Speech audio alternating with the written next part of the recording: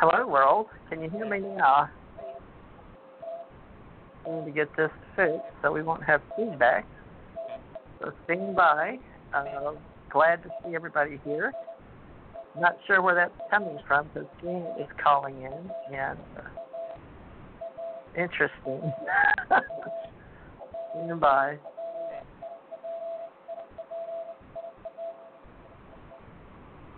Okay, let's see. Janet, I still don't see you in there, but let me just welcome everybody.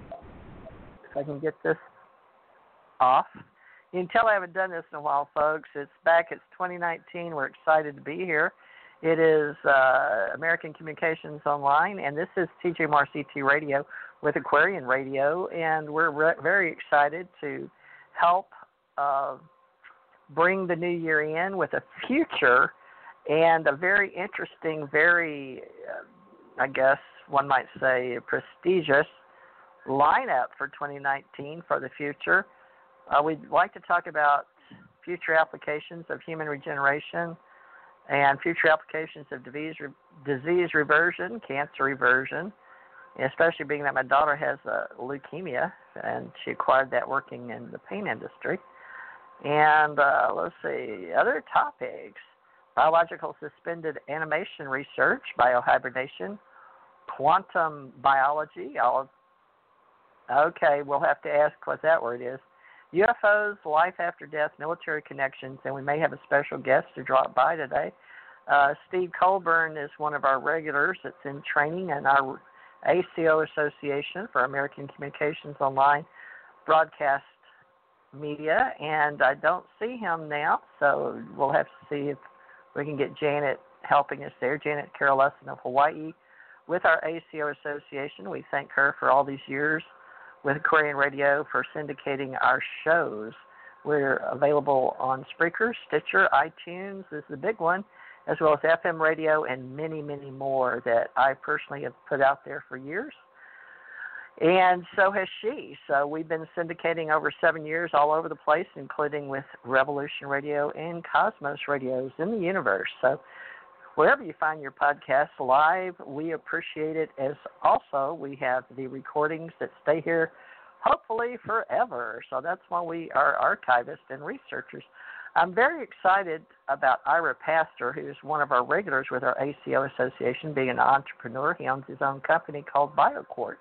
He is the Chief Executive Officer, as well as for the first 30 minutes, we're going to have Jan Harzan of Harzan. I'll let him say it properly. In California, so I've asked him to come over, and I don't know how much time he's got tonight, but we're having him do a sort of a cameo feature spot, and then we're going to move on to all the more particulars about what the future holds. Let me get Ira, and then we'll get Jan on here, and I better get Janet Carol Lesson on here out of Hawaii to help me because she's co-hosting tonight. Janet Carol Lesson. Are you there now? Do we have feedback? I'm here. I was trying to connect our show into each other, but it's too late now, so forget that. I sent you Jan's, you share your contacts. Look in your phone, in your cell phone. Yeah. Hold on, Jan. And his number is there. Uh-huh. Jan, can you hear me now? Is that you? You got Janet. Are you talking about Jan Harzan? Yeah, is he Jan there? Harzan. He doesn't know how to talk. Area code 949? Hold on. No, it just says hold time. He needs to call in. Jan, I need you to call in direct with your cell phone. Let me give you the guest call-in number. 347-945-7207, just like if you were calling your wife at home. Just call 347-945-7207. I can see you in the computer. I don't know why you're not coming across. So, Ira, can you hear me now? I can hear you fine. Oh, great. Okay. Jan Harzan, can you hear me now? Okay. Tell me that call-in number again, TJ. I'm going to text that to him. 347. Jan Harzan. Oh, Jan, are you there? Yeah, can you hear me? Yes, I'll turn your other one off because it wasn't working. Hi, now you've got a direct line in. Apparently, that's what this particular place in New York requires, Jan. Thank you very much. Jan Harzan, folks. Jan and Ira, I've got you both here. I want you both to introduce yourself. Jan, stand by. I've got Ira listed first, and I'm getting some feedback. Okay, Ira Pastor, introduce yourself, please. Sure. Hi, everybody. I'm the Chief Executive Officer of a biotech company located here on the East Coast of the United States in Philadelphia, which has labs in Tampa. And we are an organization that is focused on basically studying all of the other creatures that inhabit this planet with us, some, with rather unique powers, whether that be complex forms of regeneration or the ability to revert cancer or the ability to turn back time and become a child again later in life, or even die and come back to life, and basically ask the questions, why as humans can't we do these things? And ultimately how, using the technologies and tools that we have available to us in 2019, how can we reawaken some of this potential? Because the ability to reawaken some of this potential really offers a very unique and promising future for all of mankind. So that's who we are and what we're focused on. Thank you. Jan Harzan, please introduce yourself and tell us a little bit about what you're doing these days, and we'll get you two talking to each other with Jan and me. Go ahead. That'd be great. Thanks. Ira, I need some of that stuff immediately. So thank you. I'm Jan Harzan, Executive Director for the Mutual UFO Network. We're celebrating our 50th year as an organization, nonprofit, and we basically investigate UFO sightings reported to us by the public. Many people don't know, but we get 500 to 1,000 a month through our network all over the world. And our network of 600 trained field investigators who are active today go out and investigate those and publish the results online. So that's the main thing we do, but we also have another part of MUFON, which is working on some of the things that I think Ira just talked about, and that is our experiencer research team under the direction of Kathleen Marden and George Medich. Kathleen, of course, as the niece from Betty and Barney Hill fame. And we get probably 5 to 10 experiencer questionnaires a day from people who are reporting interactions on a daily basis with non-human entities. So that seems to me to be something important for us to look at and try to figure out what exactly is going on and put that data out for the public to see. Thank you. Now let me get Janet to introduce what we're doing. Janet, if you could introduce us. We've had Kathy Martin on here, and Janet, just give us a rundown of how you see you and me and Kathy all working together with these two gentlemen. Oh yeah, we've had Kathy Martin and her. We've had Stanton Friedman and who's the other author anyway? Kathy has written some books with another lady. I can't remember her name right now. I've been working with MUFON indirectly since the late 80s. I first reported one of my experiences to somebody when I was at Penn State University. The MJ-12 secretary, and I forget his name, became president of the Penn State University. So I'm putting in a report, and I can't remember the guy's name right now. I know that Brad Cameron does a thing about the MJ-12 secretary, former secretary of MJ-12 was a professor emeritus at Penn State University. So I'm working there, and I'm doing my MUFON report, and I end up going into the office of this guy, and I had to deliver package. It was really creepy. It's like, oh my God, I just talked about this guy.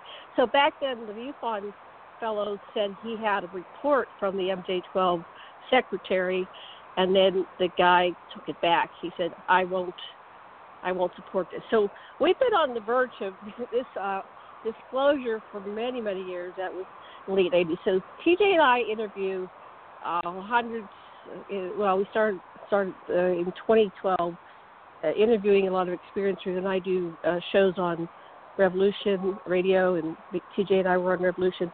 And then it branched into a lot of the experiencer whistleblowers, so people that have been in these secret space programs and other black projects and been in underground installations and my labs. And lately I've been getting a lot of time travelers, and I've interviewed Andrew Shago for years. So TJ and I have been working with all these people since 2012, and then TJ and I have both been in underground military installations. TJ was in the military, and then usually they give you a front job. You're in the military, but then they take people that have military jobs and they end up giving them other jobs. So they get a paycheck, but they're in these other programs as well. Anyway, it's very extensive, what's emerging, but what I wanted to tie in what Jan's doing with our pastor. And Ira, you have all these technologies that you're inventing and creating and working on getting out to the world, but our secret space program already has all of them. And so you're like reinventing the wheel, but hopefully we can bridge that gap and get this out to the world, that these things like extreme physical longevity, reversal of age, those things are already going on. All these age rejuvenation, physical, actually there's a potential of immortality, reaching escape velocity and basically living forever in a 3D humanoid form of some kind. But what else would you like to say, TJ? We've been working on this for a long time. Let me get hold of this ball here. Okay. Let me turn it over, Janet, to Ira. And Ira, while we've got Jan Harzan on here, this is the perfect opportunity. TJ, I recommend you give it to Jan because he's got to leave. So let Jan do his thing, and then we'll bring in Ira after. Well, I think it's the way around. Yeah. So I heard what you said, Janet, and it's kind of like people who hold the belief that we already have faster than light travel, which I personally have that belief, but not everybody has that belief. But that doesn't help us if it's in the black world. In other words, if it's something that was done through a DARPA program or through some black project, it's not available to the general public. So I think what Ira's doing through his work is commendable, because he's trying to, even if he's reinventing it, it's still not available to any of us. So you have to do that. So I kind of see that too within the UFO field, because we know these craft are real. We had the big announcement back in 2017 by the New York Times, and the craft at that time, of course, we were told the craft were not ours, which is a big breakthrough for most of us in ufology. I think a lot of people were kind of like yawning. Well, of course we know they're not ours, but here to have someone with the credentials of the New York Times and Lou Elizondo, who was working for the Pentagon on the program, come forward and tell the public, no, these craft are real, they're not ours. That's a huge breakthrough. That's never been done before. We've been waiting 70 years for someone from the government to actually make that kind of announcement, and it happened. So now we can, our scientists, engineers can move forward without fear of, too much ridicule, because they're trying to, and they've already been doing this, many of them quietly doing it, trying to get faster than light travel to go.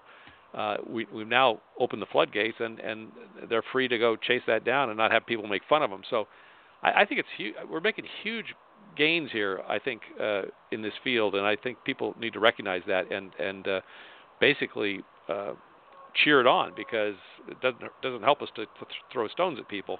It just doesn't help us. Right, and I have a friend that's a physicist, engineer, who's doing it with the technologies. He's working on this energy system that's used on spacecraft, and he's already started his first patent. So that's the first level. Yep. You got to get a patent, right?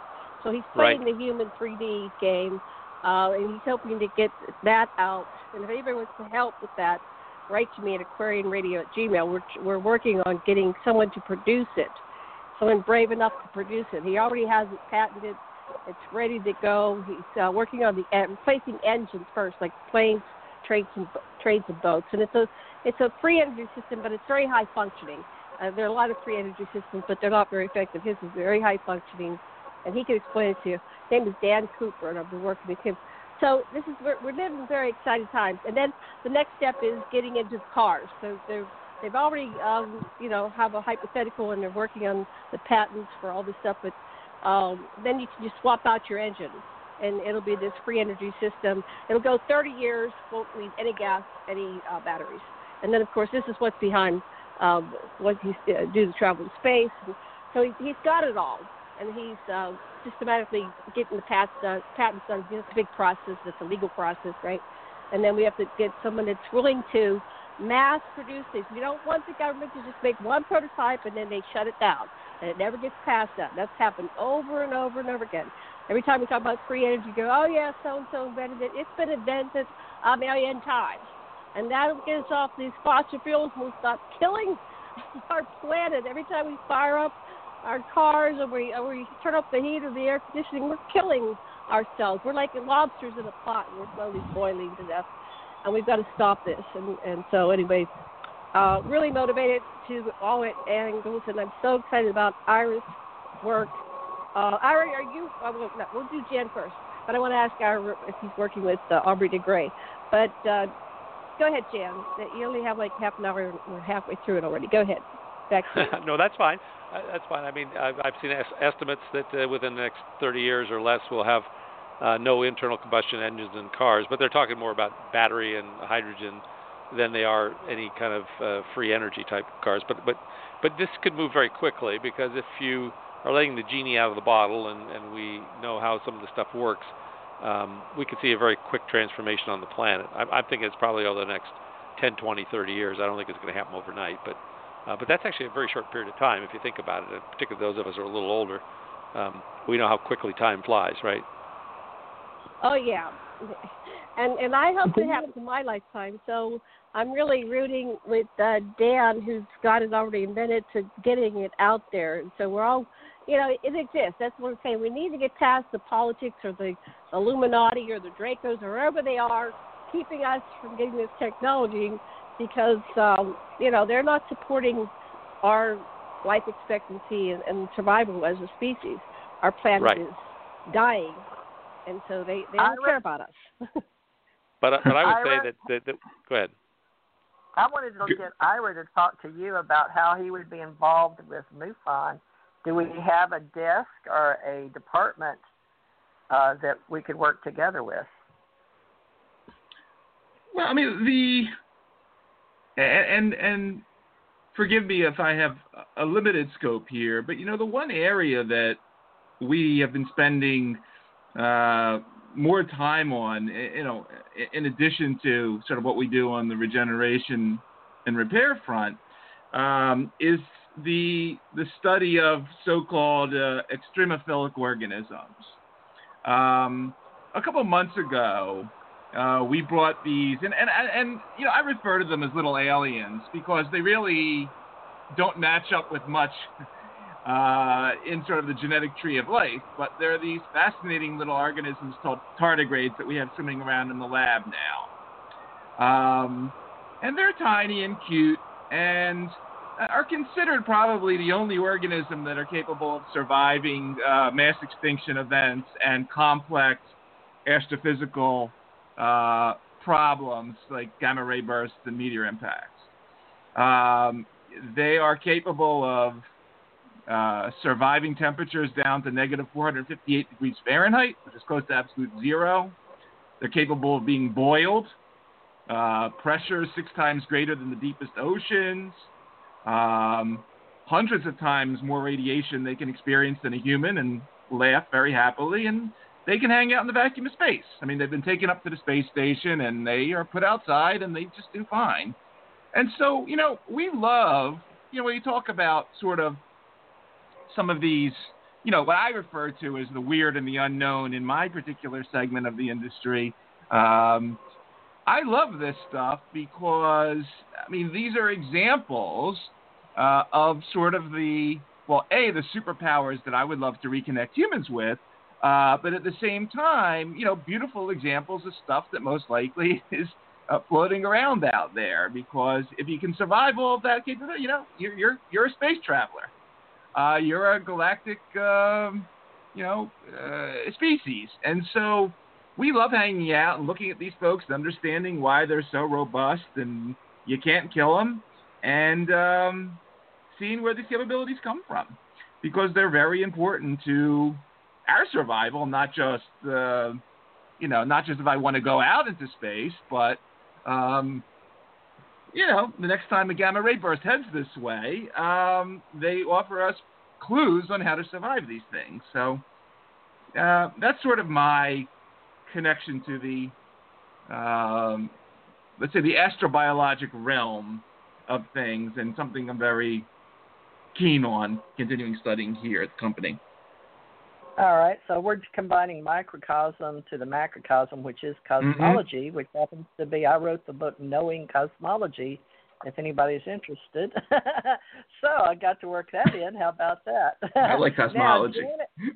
Now, Knowing Cosmology. And folks, Jan, listen to this, Jan Harzan and Ira Pastor.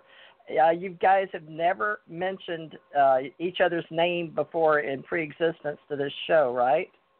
You've never met? No. Nope. Okay. What do you think about possibly being at least an email partner in the future, possibly at an event, if we can arrange it the next year or two, between 2020 and 2035, when we're supposed to be going to Mars, if we haven't already gotten there, in 2035, with people like... I don't know, Sir Richard, what is his name, Branson, and then we have Tom DeLonge. Yep. And Elon Musk, Elon Musk. I'm open to communicating and sharing knowledge on this topic, because I think, I personally have thought that, however much Branson and Musk and whoever want to put into those projects, they better figure out how to keep those people alive during that trip, because they're going to experience a lot of nasty stuff along the way. So, and that's biology, or unique areas of astrobiology. So, but I've yet to see them put their billions into that type of research. But we'll see. I know they're laying off people at SpaceX, but I'll keep my fingers crossed that more resources will go into it. All right. Jan Harzan, how would you respond to that, since I want you guys to weigh in with each other so we can maybe get into the future of having more events, or more, I guess, event tables or vendors at some of these events. What do you think, Jan? Yeah, no, I don't even know what the next one is. Well, we're coming up in July. We've got a conference here in Southern California at the Hotel Irvine, July 26th to the 8th. It's our 50th anniversary symposium for MUFON, open to the public. No, I mean, that sounds exciting to me. I was going to ask Ira, just what's the mechanism for longevity, for life extension? Is it stem cells, or is it just the actual biology itself, or? No, we spend time primarily looking at the so-called epigenetic reset that typically occurs during conception. So all of the bioactive properties that are found in ooplasm. So before stem cells are ever created, the egg cell is really the master cell of the body, and understanding all of the biochemical dynamics that are involved in taking a female and a male piece of DNA, which is 30 years old respectively, and how those reversion and reprogramming dynamics that typically occur during fertilization basically erase age and provide the new embryo with a complete set of so-called morphologic determinants to take its journey forward for 9 months to become a fully functioning organism. So we're focused on that whole cascade of regenerative and reprogramming biology. But as part of that, while that represents, what we'll call biologic resilience and fitness, we also need to think about the area of robustness. So basically, stopping things from happening to us in the first place, and that is why, aside from studying salamanders and planarian worms and things like this that are wonderful regenerators, it's also why we study things like the immortal jellyfish and tardigrades, as I mentioned, and even species like Arctic Icelandica clams, which, have so-called demonstrable negligible senescence. So, we found one just a few years ago that was over 500 years old, been around longer than America.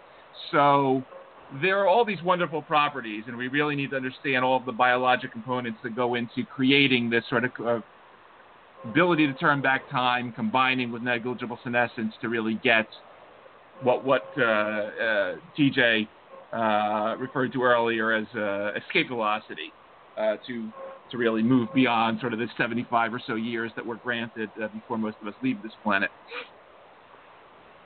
Right. I know UCLA has done quite a bit of study on longevity, and there's a number of universities around the country that have longevity institutes. I think the USC school in Los Angeles also. It seems to be a topic a lot of people are looking at. And one thing that's always been curious to me, this is just more of an open-ended question, but as I go to my reunions and meet with the folks that I was in school with many, many, many years ago, I noticed there's a huge difference in how people are aging. Some have just aged to the point where they look very, very old. Others still look like they did when they were in colleges. What separates those two? Well, if you ask that question to sort of a typical group of folks that does research in this area, you'll get 100 different answers.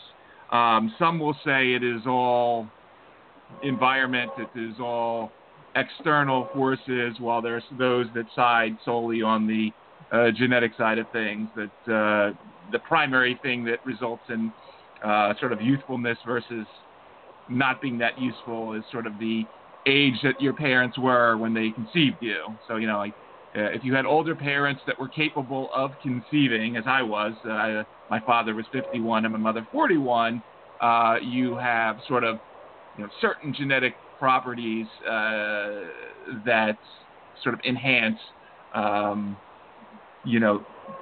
your health and fitness and so forth.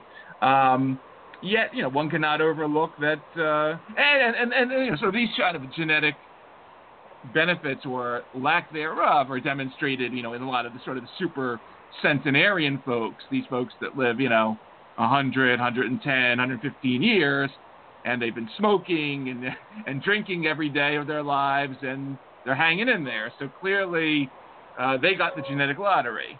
On the other hand, you cannot throw away exercise and eating right and staying out of the sun more than you need to be, and pollution and a million other factors. So, there's a variety of things that play on it. But when it comes down to it, at the end of the day, there are demonstrated, biologic cases of both negligible aging and age reversal that exist on this planet in organisms hundreds of millions of years old, and evolutionarily old. And we need to learn from that. We can't believe, coming back to to Janet's topic, we cannot believe that everything that is going to solve these problems is going to be invented in the last, decade.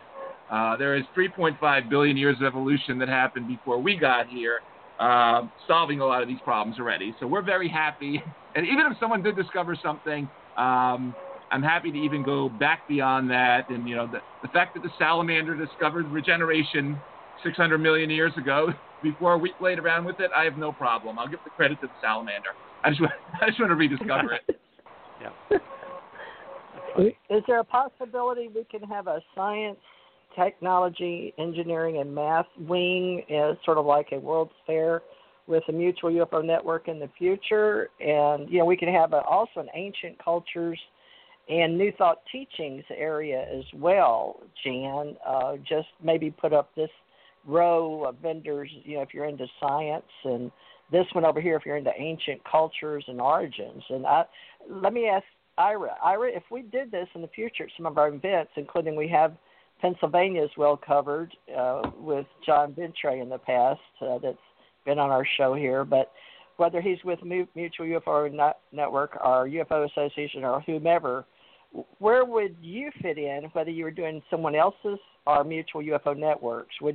Where would you fit in if we had a STEM area and then an ancient culture's origin? Would you go under science, or would you prefer ancient cultures with what you're talking about, all these salamander things? Well, I mean, I could see both in the sense that if I think of ancient cultures from the perspective of what we do, it's ancient. The culture of the biosphere and the 3.5 billion years of stuff that was here before we were here, doing all sorts of neat things, surviving ice ages and mass extinction events and all of that bit. So I mean, science, of course, the extremophiles, understanding how one survives in situations that normally kill us, how one protects oneself and extends life so that we can go into the cosmos. And then also, and I don't know if this falls into the area of sort of the astrophysical and the astrobiological, or if this goes a little beyond. And I know, I'll talk about this a bit later on in the program too. We cannot avoid some of these sort of unknown areas of information transfer and capture in the human minds and non-central nervous system information processing that's now demonstrated in humans. So there's a lot of more exotic and esoteric things that we work on too that I think merge very nicely with the overall themes of seeking answers. All right, Jan, esoterically, can we discuss in the future with other UFO associations or other events and radio shows? Maybe we can have a whole media or press area. I don't know, but Jan, we want to give you the next few minutes to promote MUFON, if you don't mind, and we'll have you back another time. But if you would, just share with us how you see future events in the future. And now that the genie is out of the bottle, if you don't mind me saying so, Jan Harzan, Mutual UFO Network, give us your future, how you see the future of MUFON and the events, beginning with July. Well, actually, very, very strong. In fact, our theme for the symposium this year is embracing our 50th anniversary of embracing the future. One of the topics on there that we were talking about having, and I've invited a speaker for that topic, I'm waiting for a confirmation, is transhumanism, which is looking at how you use technology in different ways to help augment the human condition and length of time. I mean, what Ira's talking about could be a piece of that, right? Because you're trying to come up with a way to increase longevity for the species. I mean, there's no reason why we shouldn't be able to live to at least 150 years.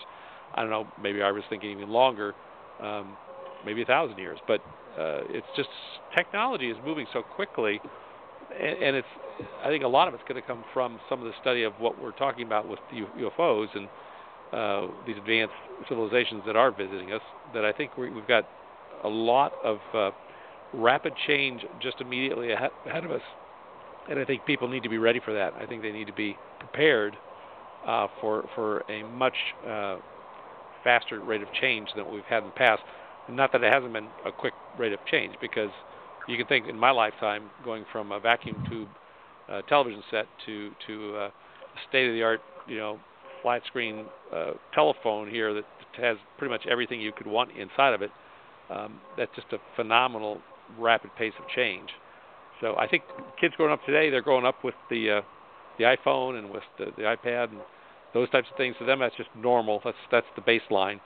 For those of us who are a little older, we realize how advanced that is compared to what used to be back in just a short 40, 50 years ago. So as far as MUFON goes, I mean, we're just continuing to collect the data. We have people reporting to us all the time, these events that are happening. We're trying to get to the bottom of what it is.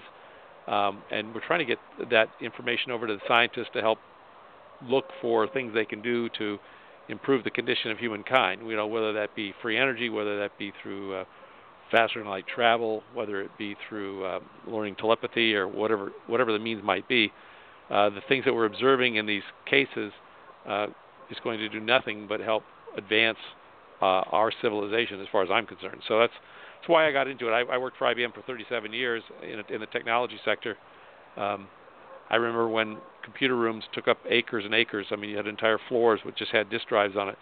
Those disk drives today are just a fraction of what's inside your phone in terms of storage. So advance that another 50 years, and I don't think we would even recognize the future, honestly. Do you think your help with IBM will help us in AI? Doesn't IBM have the smartest computer, or has that been surpassed by another country? Well, you're talking about Watson. Yeah, no, IBM's been in AI since the beginning.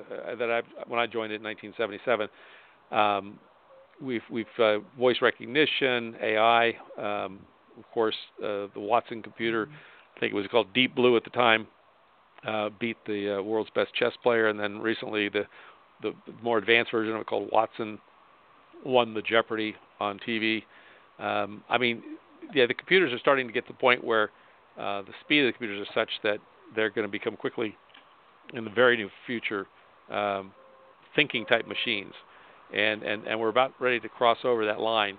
Some people call it singularity, but it's going to be a phenomenal future.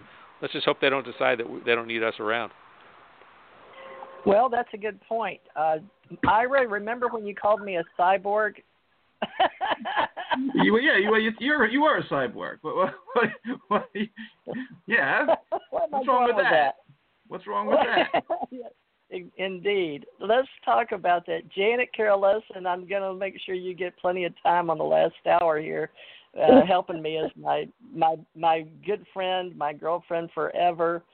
And there's something to the fact that intuition plays with AI, and also, Ira, with, I receive things into my consciousness, and I'd like both you and, I don't know if Jan is out of the black box as an experiencer yet, having seen something when he was younger, but I go by being an experiencer, and having died as a child, I didn't know if that gave me an extrasensory perception level before I worked for the government. But, after I had my titanium implant in my neck, I swear I could tell you who or what implant went in when they put in some fossilized type of bones.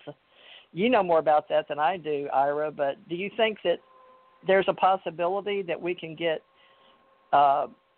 consciousness from maybe out in the universe, and then when we're here, we're chosen to work on projects? I don't know how to get into this, but I'm trying to get MUFON involved with the future and what you do and what I do. I don't know if that would be called cyborging it, or with Watson and AI and IBM, 37 years experience, and you with BioQuark. But do you see where I'm trying to go? I just can't get it there. Well, I think I know you directed it to Ira, but let me just answer one thing here. Many experiencers report to us after their first encounter with these craft or these beings, having enhanced intuitiveness, or the ability to preconceive or precognitive abilities, and so they become extremely intuitive or very empathic. So that's something my own brother, when we had our sighting as kids, close encounter, happened to him. He was able to actually see the future and see things, and it was quite frightening for him. I don't have that ability myself, but I did go through some training in my early years in college called Silva Mind Control, where they basically touch it and train your brain down to alpha level. It's very similar to what I think they teach the remote viewers to do, to be able to go out and look at things. And what you find is that all the information is there in the universe, and you're tapping into what they would call the collective unconsciousness, and you're able to pull information. I think that's how the psychics work. That came out of the work at the Stanford Research Institute by Hal Puthoff and those folks. When they were looking at how do psychics get their information, they found that their brains were entrained with a certain frequency. I believe it's 6.8 hertz. I could be completely wrong, but if you can quiet your mind down, and that's through meditation and through prayer, however you do it.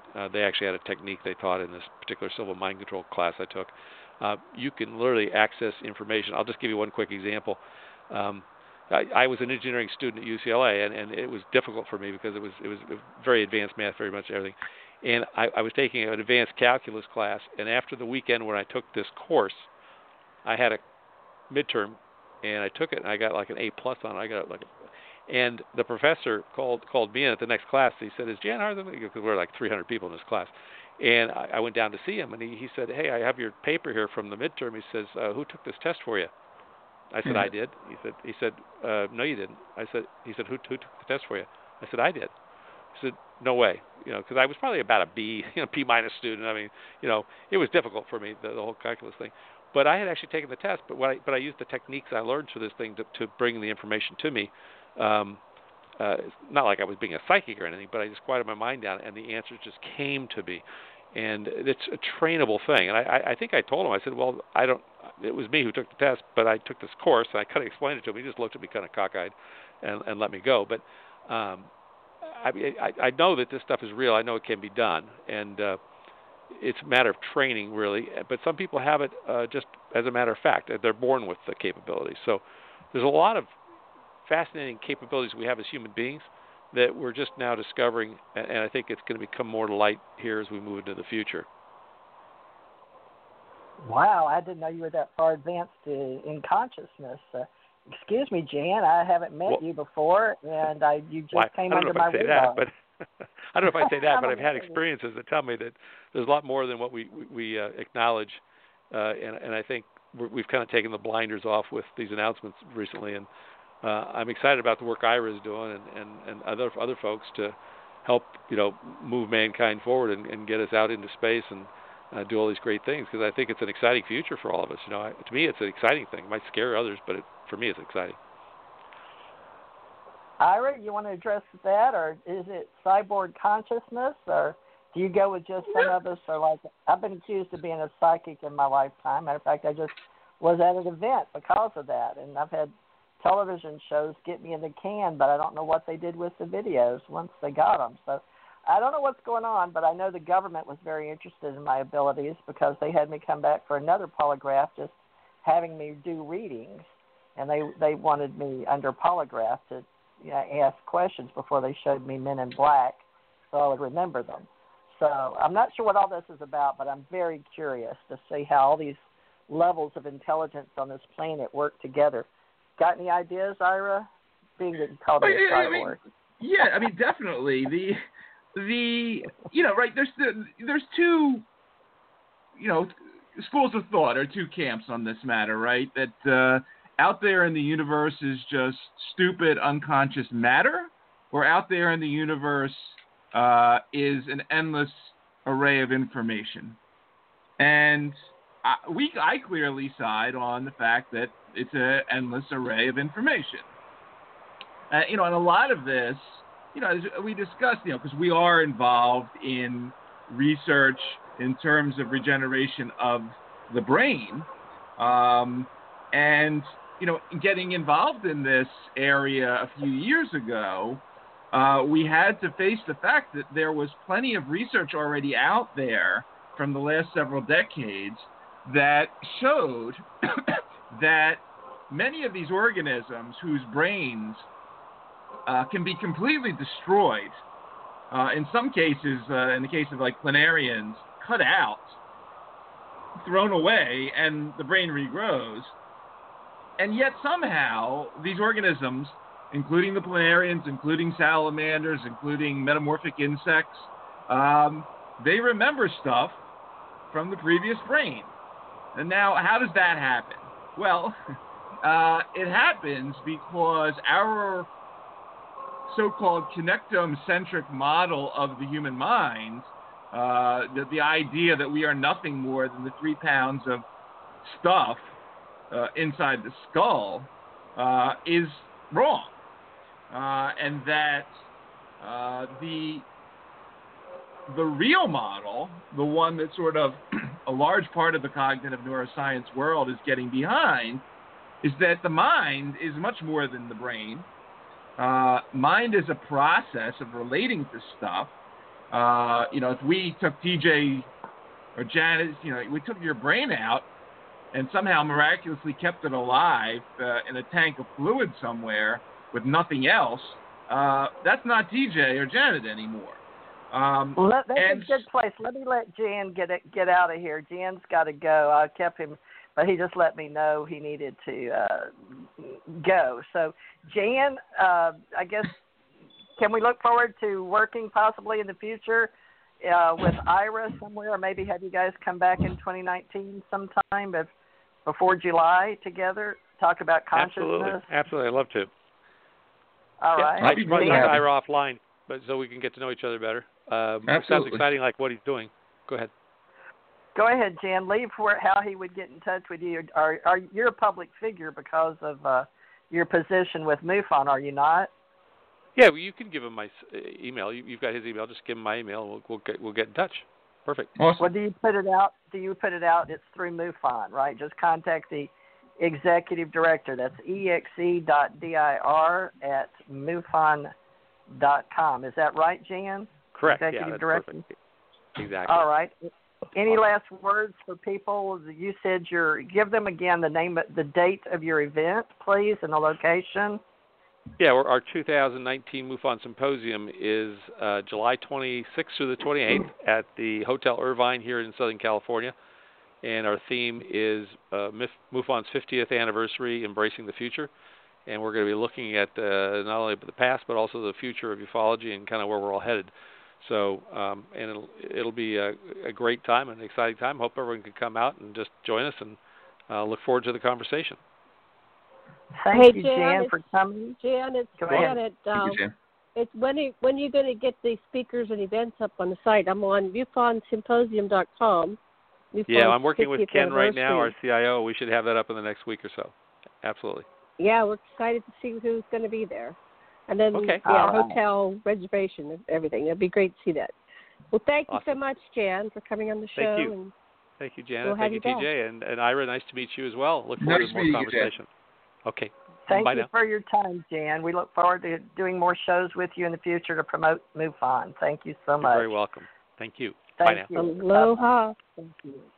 All right. I have a couple of comments. Well, first of all, I wanted to just comment that the tardigrade was used. I haven't watched the second season, but the first season of the latest Star Trek reboot, I think it's called Discovery or something, they used the tardigrade for the quantum leaping teleportation system. They had a human-sized or a little bit larger than human-sized tardigrade. There was like 3 or 4 episodes that featured just tardigrades, so you might want to go watch the reboot of Star Trek. In fact, I'm going to go rewatch it because now I have another impression of it. What is this tardigrade? Yeah, it was surviving in space, all kinds of stuff. But apparently it had abilities that helped them to time jump, to location go, teleport, something like that. So I don't know where they got that, but you might want to see what the writers of Star Trek were doing. I'll have to check that one out. Yeah. And then the people that develop these telepathic abilities and this psychic abilities, they kind of share people that have had out-of-body near-death experiences, and the contact these experiencers, they tend to have these enhanced abilities. So people who have died and come back and been on spacecraft. So we're looking at what's going on that awakens them to their abilities. In fact, people that get fractal, they get their mind split. They've been manipulated to get subpersonalities, to create subpersonalities. They seem to develop these enhanced abilities. I don't know if you have any research into that. People that have into their subpersonalities, their what do they call those? Excuse me, alters. They're called alters. Mm-hmm. And then mind is much more of the brain. So the experiencers, when they are talking or communicating mind to mind, it's not. Sometimes it's language, but most often it's concepts. They'll get entire concepts, and when they see things, you see it with your mind's eye. It's not so there's sight that isn't seen through eyes. So, and what is the mind? Like you said, it's much more of the brain. The world is a holographic, or the universe is holographic, right? So, and every cell contains everything for every other cell. So that might be what's going on. You have a holographic universe, and so you remove most of the brain, but the cells are all communicating, and so each cell has the sum total of the whole in this holographic universe. Anyway, that's just a few thoughts. No, they're excellent thoughts, and you're right on. And this sort of taps into something that I can talk about later or now, whenever. But this whole realm of quantum biology that is really taking off. It's very early stage, but the fact that we are finally in certain circles understanding that the weirdness of the subatomic realm of particles that exist in two places at one time and their interconnections and so forth are not just events that are capable of being studied at the extremely low temperatures and the really small, but the fact that a lot of this stuff is now sort of pointing in the directions for answers in large, wet, warm organisms, and whether that is topics like how birds fly thousands of miles by tapping into the magnetic fields around them, or how plants are so very effective at photosynthesis, or how our minds work, and how you mentioned in the holographic universe, how information, with the term, collapses into this reality at a certain point in time, yet is everywhere simultaneously, really provides very interesting paths to, not just have the birds and the plants take advantage of it, but have us take advantage of it too, because there are some amazing possibilities once we sort of further understand and perfect some of these skills.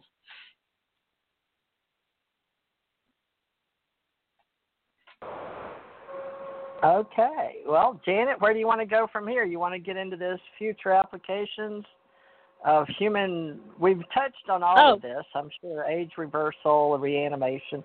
But Ira, let's go into it in more detail. I first wanted to ask Ira one question. Are you working with Dr. Aubrey de Grey and his conferences on, aging? I hang out in similar circles as Aubrey. We approach things somewhat differently. Aubrey and his group is much more into the, looking at the human body as a mechanism, a car, something that you fix. You scrape the rust off, you replace the parts, and you're as good as new. We are from the other camp that basically says, we're not an automobile. The human body is an organism, not a mechanism. A machine represents a group of parts that work together that have a defined function, and together it all performs a task. Organisms, on the other hand, unlike being purposed from outside, they're purposed from within. They are emergent. It acts on its own behalf. It self-organizes, self-produces, maintains itself, and regenerates. And so we come much more from the angle that the true answers to aging and disease reversion are going to be not in looking at us like a car, but in looking at us like what we and all the other organisms on this planet are, which is living, self-organizing entities that have the intrinsic capability to be 1 year old or 100 years old and to move in both directions. That's the long answer to that. We hang out in the same circles, but we have distinctly different approaches to how to get this done.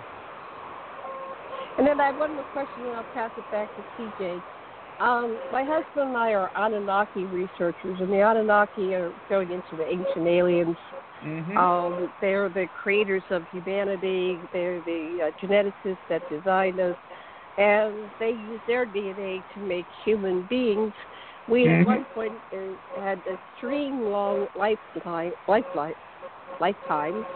as indicated in the Bible, thousands of years. the Anunnaki can live into the millions of years, and they are humanoid like us, and we have their DNA. And so the theory is that they just shut off that 256 strands of DNA that are off. In there is the longevity DNA, or what allows us to live an extreme, lifetimes in thousands of years, not hundreds of thousands of years, and it's just an off switch. Have you ever thought about that and explored that possibility that junk DNA is really something that if we could figure out how to turn it back on, we might have these abilities like telekinesis and telepathy, and they were turned off. The theory is that they were turned off to control us because, we were as smart as they were, and so they had to shorten our life expectancy and turn off our DNA so we wouldn't take over, because there was only 900 of them, and, we kept breeding rapidly. They had difficulty breeding, but we were breeding like rats, and so they had to figure out some way to dominate us. So they turned off 256 strands of DNA, including longevity. What are your thoughts on that? It's a fascinating topic. You brought up, and just for the audience, you brought up the topic of junk DNA, and for those that are unaware of what that means, of the 25 or so thousand genes that all of us humans possess that are listening, that 25,000 genes only represents about 1% of your entire genome. The rest, which is classified as junk, or was originally classified as junk because at the end of the Human Genome Project, most folks didn't want to accept that it was there for anything other than remnants of an evolutionary path, and it was non-functional. But very importantly, and Jan bringing this up, yes, it clearly has function. As said, that our genome didn't fall out of the sky. It's been built upon and worked upon, from our perspective, by unique forces over the last 3.5 billion years. And so within that, what we'll call architecture, lies a lot of answers. Maybe answers to things that we haven't even answered questions for yet, but clearly the answers, in our opinion, are not in the genes because, you find 99.2% of all the genes that we have in chimpanzees, and you find 92% in the pufferfish, and on and on and on. So the genes really aren't that special. It's everything in between. And that 99% of the genome, which we once thought was junk, is clearly not that. And the more we understand it, I believe we're going to uncover a lot of really interesting stuff. TJ, back to you. Okay, can you hear me? I can hear you. Yeah. Okay, good. I didn't know if I muted myself or not. Okay, this has gone pretty well considering. Steve didn't come in. I think he would have been a great addition, and we'll have to get him back, folks. He's maybe on another night or something for more chemistry, but he would have been a great person for you to meet too. Ira, pastor, he was a chemist and works in the alien contact and using equipment and stuff like that. But where should this go now? Because there's so much you had for us to cover in topics: biological suspended animation research, hibernation, quantum biology. I don't know. Where do you want to go with this, Ira? You have plans for sharing? You want to talk about the mosquito, or what do you want to talk about? Yeah, I mean, I can walk through. We can start at the beginning and reintroduce just a little of the basics of what we think about and how we tap into the natural world and the 3.5 billion years before us to try to solve some of these problems. I can talk a little bit about the basics, and then if you want to throw questions left and right and come up with other topics as we go through them, that's fine. If I'm here and capable of doing it all. We have a complete hour. Good. Okay, we have a complete hour left. It's amazing. It seems like tonight's going super slow. I'm not sure why, but we'll figure that one out. So telomeres. tell us about that, because they've realized in space you can live longer. I don't know, and I've heard that in one of the science events about consciousness and space, and they found this from the astronauts going up, and they have to work out 35 minutes a day just to keep up their muscles and stuff, because in space you don't need all this mass. And so we need to talk about what we think space travel is, and then I'll just go out on a limb here. In some of my memories that I don't know where they come from, but I came to Earth with these, and maybe you can help me, is having memories of being in another planet, some say Mars, or just having in my DNA, it feels like, I guess like you said, these animals remember things. I'm really curious to find out how we're scientifically going to prove this. But so I've been watching a lot of consciousness science shows, and very quirky. I don't know what you'd call them. They're on YouTube. But can you help me out here? Because when they started talking telomeres, I tuned in and I thought of you. That's when I thought, I need to get him back on here, with my daughter having leukemia and all that. But there's something to the history of us living longer, and it's in the Bible, thousands of years older, Methuselah, even Moses, certain people, but some of us more than others. And I have some memories I don't know where they come from, but recently, which I did not bring up with Jan on here, and I should have, was the fact that when I was a few years back, in 2011 or so, there was this I don't know if it was energy or entity, came in light, like doing signs, like I don't know if you call them crop circles or what, but I did write about it, so I'd have some historical knowledge. But I still, to this day, it woke me up thinking about it. I had anxiety over it because I knew I needed to talk to you about it. And it had to do with longevity in space, but a different type of travel, and where the memories come from, and could they possibly be, would they be in the junk DNA, or would they be in the telomeres, and how does that relate to your future? Because consciousness has to have something to do with the biological or the destruction thereof. However, the consciousness keeps going, or does it? Because this thing that came to visit me made signs that I didn't recognize other than the infinity squared.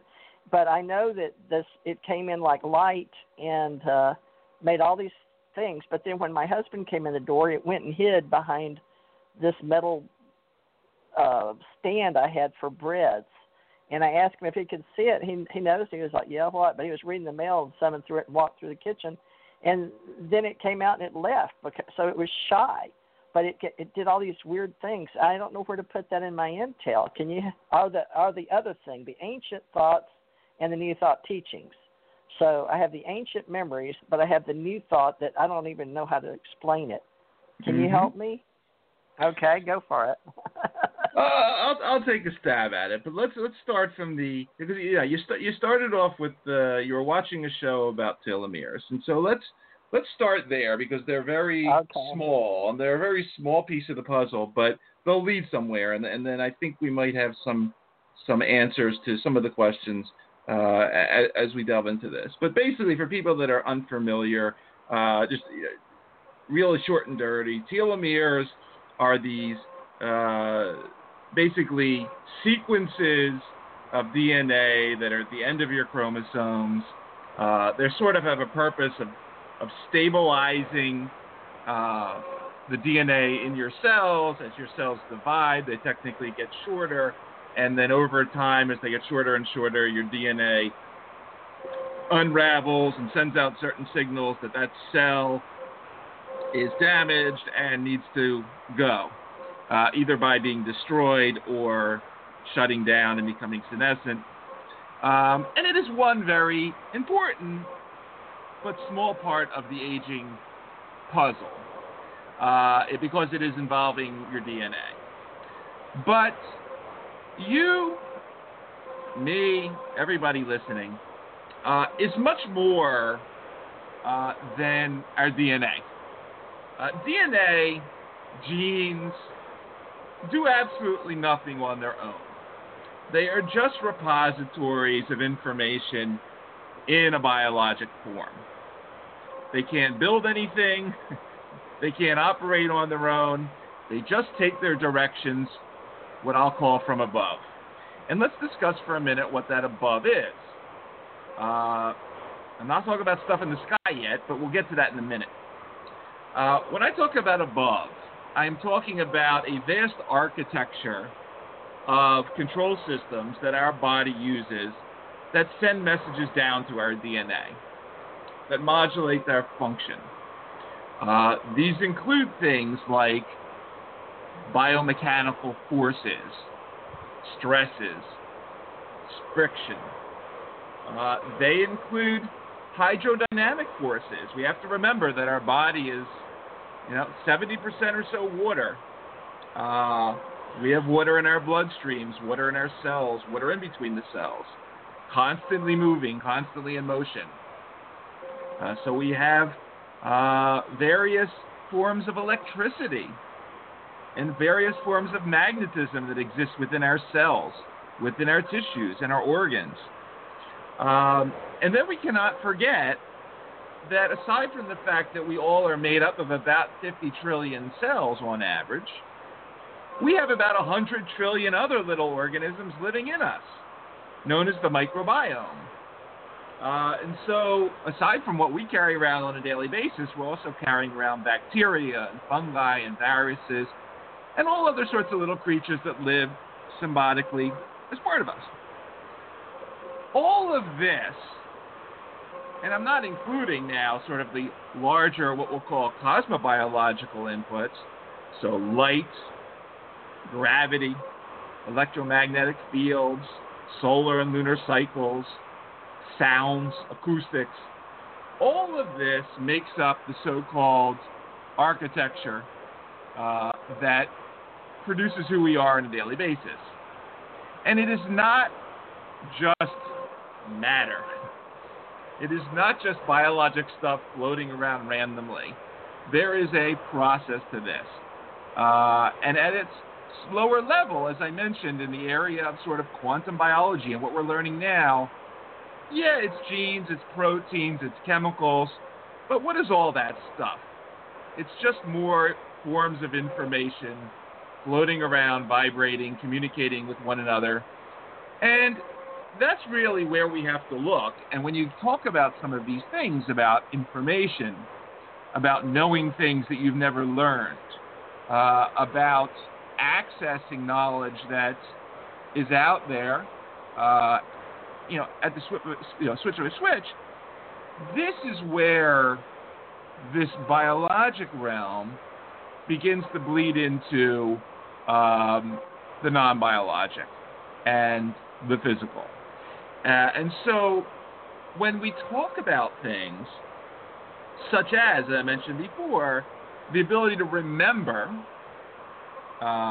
in organisms, as an example, that have no brain or have had their brains destroyed, or the fact that our brains turn over dozens of times in a lifetime, our thousands of our brain cells, hundreds of thousands, are dying every day to be replaced, yet somehow holding on to extensive amounts of information, we really have to think a little differently with, our understanding of how this stuff happens, about how we know these things. And so, I love, you talk about many of the phenomena that you experience. I love just reading about the children that are studied down at the University of Virginia at the Center of Perceptual Studies. These young children who know stuff about people that lived 100 years ago that they never could have ever learned. And so some of this knowledge, as I said, that sits beyond the biologic, that is telling us, it's a lot more than just the hard stuff that we're made up of, the goo, as I say, the 3 pounds of goo inside the skull. It begins to become a little clearer. And so, whether we're talking about novel forms of communication, psychic abilities, precognition, postcognition, or, what happens after death, where memories go, where the mind goes. There are a lot of unanswerables at this point that nature and all the creatures that we study with these superpowers have clues to offer us. And that is why we are so interested in studying them and why we spend so much time with non-humans in the laboratory, because they have a lot more creative, interesting answers for us.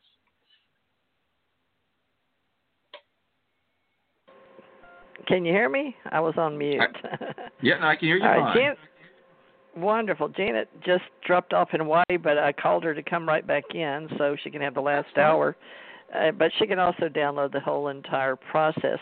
All right, so I understand a little more, but do you think consciousness, so you believe the up there, then how do we get into those of us that believe their alien civilizations exist, and we know a lot of the ships or spacecraft not of Earth origin are coming down? And then my husband had pictures that he left me. He didn't want to talk about it while he was alive because of his clearance levels were too deep. Oops, she fell off again. Dang it. Janet. Okay, I saw her come, and then she fell off again. Sometimes we have trouble in Hawaii. That's why she likes me to do on the mainland the connection to her. But she'll be back in a minute. So there she comes. Let me try one more time. Janet, stay this time. Hold, stay, Hawaii. Down boy, are you there? Hello? Okay, she's here, but I can't hear her. So, Ira, hold on. Janet, I can't hear you, but I see you, and I have you on. There she comes. Hear you now. Janet, we're boring you. Oh, go ahead, Janet. Hold on. I'm going to plug in, replug. Okay, yeah. Usually I can't shut her up, so I'm like, what's going on? And I looked. There. I couldn't hear anything. It's like, where are you? Okay, I'm back. Okay. Okay, good. Where's all this stuff? I wanted to take him up. He calls it the above and the energy coming in. But, when we death and dying, we can go there with, the telomeres gone or shut down completely. But, I'm trying to get us where we can talk about what Tom had, the picture, since I showed him at an event. And in his mind's eye, these were the ones he saw. And I saw one, a real long one that was like, I would say miles, but I don't understand how when we dream and we sleep, we can go other places. And some scientists say we do travel out of body. Others, I don't know. But I don't know where you're at in biology with when we're sleeping and dreaming and the thoughts and you're above. And then we think there's a grand architect. I guess that's better than saying G-O-D or good on delivery is what I call it. If you can manifest it, it must be here. But is there some way you can help me, Ira, and Janet? How are we going to talk about that, which, especially at these UFO Association groups, so many people can't prove things they say, like the 20 and back, or Janet calls them secret space program. I've got a whole group of people, about a little over 1,000 on UFO secret space in social media, and I've got Ufology 101. First of all, let's break that down. You said, how can we have to forget about proving it, okay? We're operating on a system of testimonials. And remember, there's billions of people that believe in God and a religion based on testimonials. So that seems to be sufficient proof for the majority of humans alive, testimonials. Because some of them you can use in court, right? If you have a sworn testimony. You can have, and I've had this happen to me, you can have 2, 3, 4, 5 people come in and testify about something that is absolutely false. And you could end up going to, so say 5 people come in and say, we saw you murder, we saw TJ murder somebody, and you didn't do it. And next thing you know, you're behind bars the rest of your life. So testimonials have a lot of weight. But is that true? So, and then what is truth? So I think what we're doing right now is just capturing the stories, because you have the stories that people tell. Now, are they real, quote unquote real? Are they made up? But if you just go one level stepping back, what are the stories that people are telling? What makes them access those stories and take the time to bring them down through their mind, body, souls, and out their mouth? You know, what are these stories and why are people telling them? And what makes them real? I think we're living in a virtual reality. I think this is all some kind of game that we've created for maximizing diversification of creation, and we're doing, what is that, live action role playing? Oh, live action role playing. Yeah, that's the way we're supposed to talk on these, and when we get to the can't prove stuff, that's why Ira's so important. He can come up with some words that maybe we don't know. Like, let me try this on him, Janet. And Janet, you haven't heard me say this. Ira, can I tell you something really out there, like in Roswell land? Tell me something out there. Sure, go ahead. Okay, well, just that one thing with where the light came from. I went to the window and looked, but it came from somewhere because I really did see it. I didn't imagine it. Now, another part I want to say, Janet. Wait. I'm lost. What light where? I missed the part of the story. What light I wrote about? It was the light that came in back. You were in my life.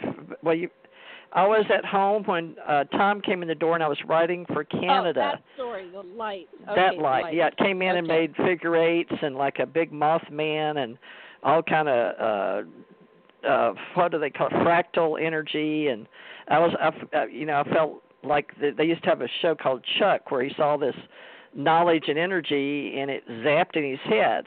And, it was from a orb of light, a ball that was about the size of not a volleyball and not a baseball, in between there, about the size of a grapefruit when it shrunk. And it shrunk when Tom opened the door. And I'll be more than happy to take a polygraph about this because it's going to be very hard for anybody to explain. I went to the kitchen to see if there was anything outside because I thought maybe it was a intelligence in another form outside, but out the window, but because it was close to dark, but a light came on, but it didn't come from the lights in the house. You'd have to know the whole detail. I need to show a picture or make a graphic or do a Corey Good video or something about it. But the other thing I wanted to talk to him about was the new thing. I get information, and it came to me a couple of days ago after all these years of talking about Andromeda and not knowing because we used it as a point of reference. But this intelligence came and told me to say, and I put it on Facebook, beginning my Beta Zeta life. Beta Zeta Andromeda life. And I was like, what the heck is that? So I stuck it into, I wrote it on Facebook before I even knew what it was. It just some little funky thing to say, which I don't normally play the woo-woo game. So I did the Beta Zeta Andromeda, and I'll be darned if there wasn't a Beta Andromeda and a Zeta Andromeda star system. And so I copied them real quick. And it was like I went, that's where part of me lives. There's a part of me at 24/7 that has always had a point of reference, a point of origin out in space. And that's where I relate to a major part of me as a point of origin. And when Tom and I were doing spacecraft ships in visual, like plasma screens and stuff, I was connected to a guy named Philip Coppens. And he was able to do Egyptian and get on a show. But he and I had it's very esoteric past life together. And I called him Philippe, but it was very Greek and Atlantis kind of stuff. But people don't need to know all that. But anyway, so without getting too woo-woo, is there a name for knowing things, and then where does this come from? And then when I've done this my entire life, I will know something and not know what the word is, and then just blah, blah. And then I have to go look it up and Google it or something. And do you think that it's just there, like animals know how to turn a circle before they lay down, or what? What is that? I just would like to know, Ira, what you think it is. Let Ira tell me. I know you, Jamie, you can talk later. Sure. You can talk about it, but let Ira address that, and then you can ask him all the questions in the world. But Ira, yeah, I mean, can you I don't know explain if I have the. I don't know if I have the perfect scientific term for it. I think some people in the quantum physics, quantum mechanics world will call that, non-locality.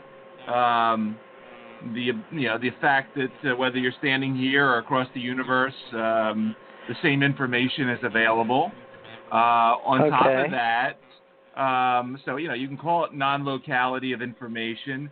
But the fact that you and I and Janet and everybody, we have this of the full electromagnetic spectrum of stuff out there. We all see in a very small component of that window. Meanwhile, you have what? You have wolves that see infrared, and fish and bees that see in ultraviolet, and you have birds that see electromagnetic wavelengths and can magnetic navigate. You have the dolphins that echolocate. You have snakes which use vomerolocation through heat sensing. There's a variety of ways that the mind, not just the human mind, but all minds, can tap into that information spectrum. And humans have a very limited, view out the window. There's a lot of stuff out there that we do not experience, that we cannot see, just due to what we'll call the locked down nature of the biologically human mind.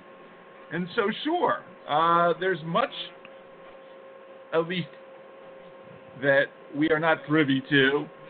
And that just expands out because, you go to the far ends of things, the gamma rays, the cosmic rays, and then you go out to the fact that we're in this universe that's, 90 billion light years in radius.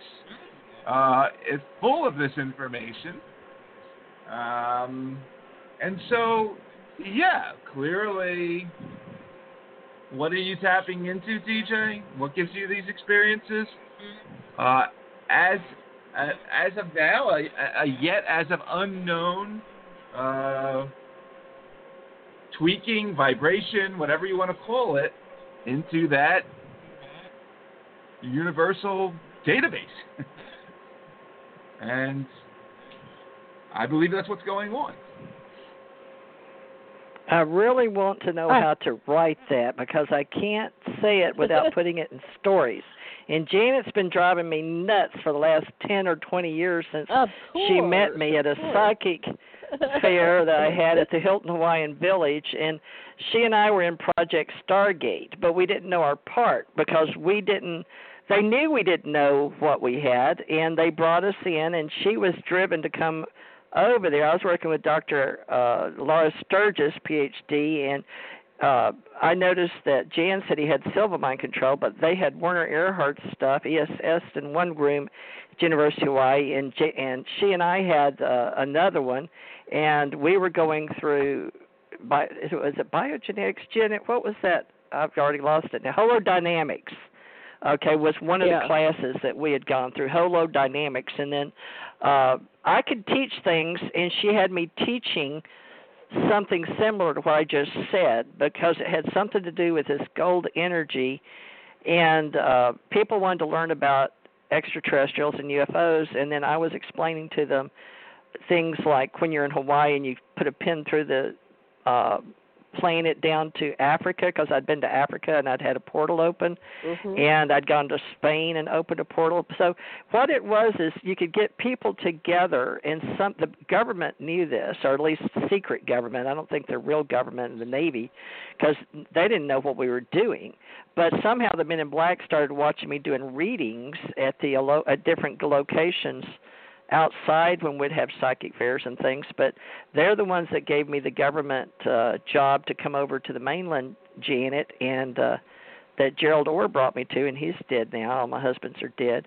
But he brought me over to see Dolores Cannon right before. So all this ties in, Ira, and I'm trying to figure out how. But Janet and I have some unique thing, no matter how upset we get about each other or differ about what kind of event we're going to do or where we're going to meet or who's going to be there. She and I stick together. And I know it has something to do with some kind of synergy and this stuff that she and I have, and the government wants to study. It had to do with what you said, non-locality. The Project Pegasus was real for some people in the deep state or in the psyops, deep blacks, doing stuff. We weren't bending spoons or anything, but, some of it's white propaganda. But this is deep stuff you can do with your mind. And Pegasus was about, I would say, travelers or time travel. And there was a scientific part of it with the universities. And the other part was the mind with some of the people that took it. Russell Targ, I think, Puthoff. And anyway, Janet and I were the light part of that, the end result in Hawaii. So I'm not sure how you fit in with this, but I know you do, Ira. But I don't know what part, unless you're going to write it up or prove that it exists. I don't know your part. Janet, you know what I'm saying, right? We don't even know our part. Let me say something Go and then ahead. I'll pass the talking stick to Ira. Let me say a couple things. First of all, I wanted, since we're asking questions of all of us, yesterday I was getting ready to go out, and I was brushing my teeth or brushing my hair or something, I can't remember which. But suddenly something picked up my skirt. I had a nightgown on, and they pulled it up and back. So if somebody was behind me, they would have seen my butt. And then they dropped it. There was nobody in the house. It wasn't me. I'm in Philadelphia. Okay. But I had been talking about two of my cousins, both male, one first cousin, one second cousin, that had died in the last month. And so I'm not leading the witness here. I'm just giving you the background. I want to know what you guys think that was. Both of you. Both answer. What do you think let that Ira, was? because he's been quiet. Ira, what was Energy. going on there? What was going on? I was trying to think of some logical explanation for that. Besides, where I go is ghosts all the time, But I go, well, maybe there's some other thing that could happen that would make my dress go up in the middle of the house with no one else in it. Well, unless you were standing on Marilyn Monroe style. No. Great. Were these relatives playful? The ones that recently passed away? I mean, did you have that type of playful relationship with them? No, and I'll tell you, this family, this is my mother's sister's children and her grandchildren. And every time I hear of their passing, something weird happens. And so that, I totally believe in ghosts. I see ghosts, but I didn't know if there's, and I go there with ghosts all the time. And so anyway, I thought it was a ghost, and I thought it was one of the two. They know that I can see them because I'm part of this secret space program. I am a psychic and telepathic, and that's why they selected me for Project Stargate. But then, like TJ's saying, we can't prove anything. And so, anyway, I'm just going, that's ghost. So that's one thing. We don't have to stick with that. But I just wanted to share that weird shit happens all the time, especially when this family dies. Like the other time, I have a cowbell out in the porch. And my sister says, oh, Cousin Rosemary died. So I go in to tell my husband, and he was in the bathroom, so I kind of sat on the floor outside of the bathroom. And I said, oh, I'm very sad. My cousin Rosemary died. And then the cowbell, and you have to grab this thing and go ding, right, with your hand. It doesn't just move. It goes ding. And I go, wow. Rosemary, if that's you, ring the bell twice. And so then I set up a series of a couple questions.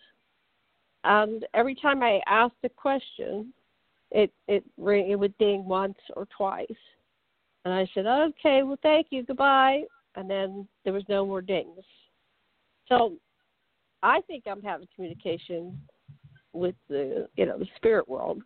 Now, some people set up those arrays where they have the sound array or the video array, and you can catch their images or hear their words. So anyway, that's way off topic, but and then energy.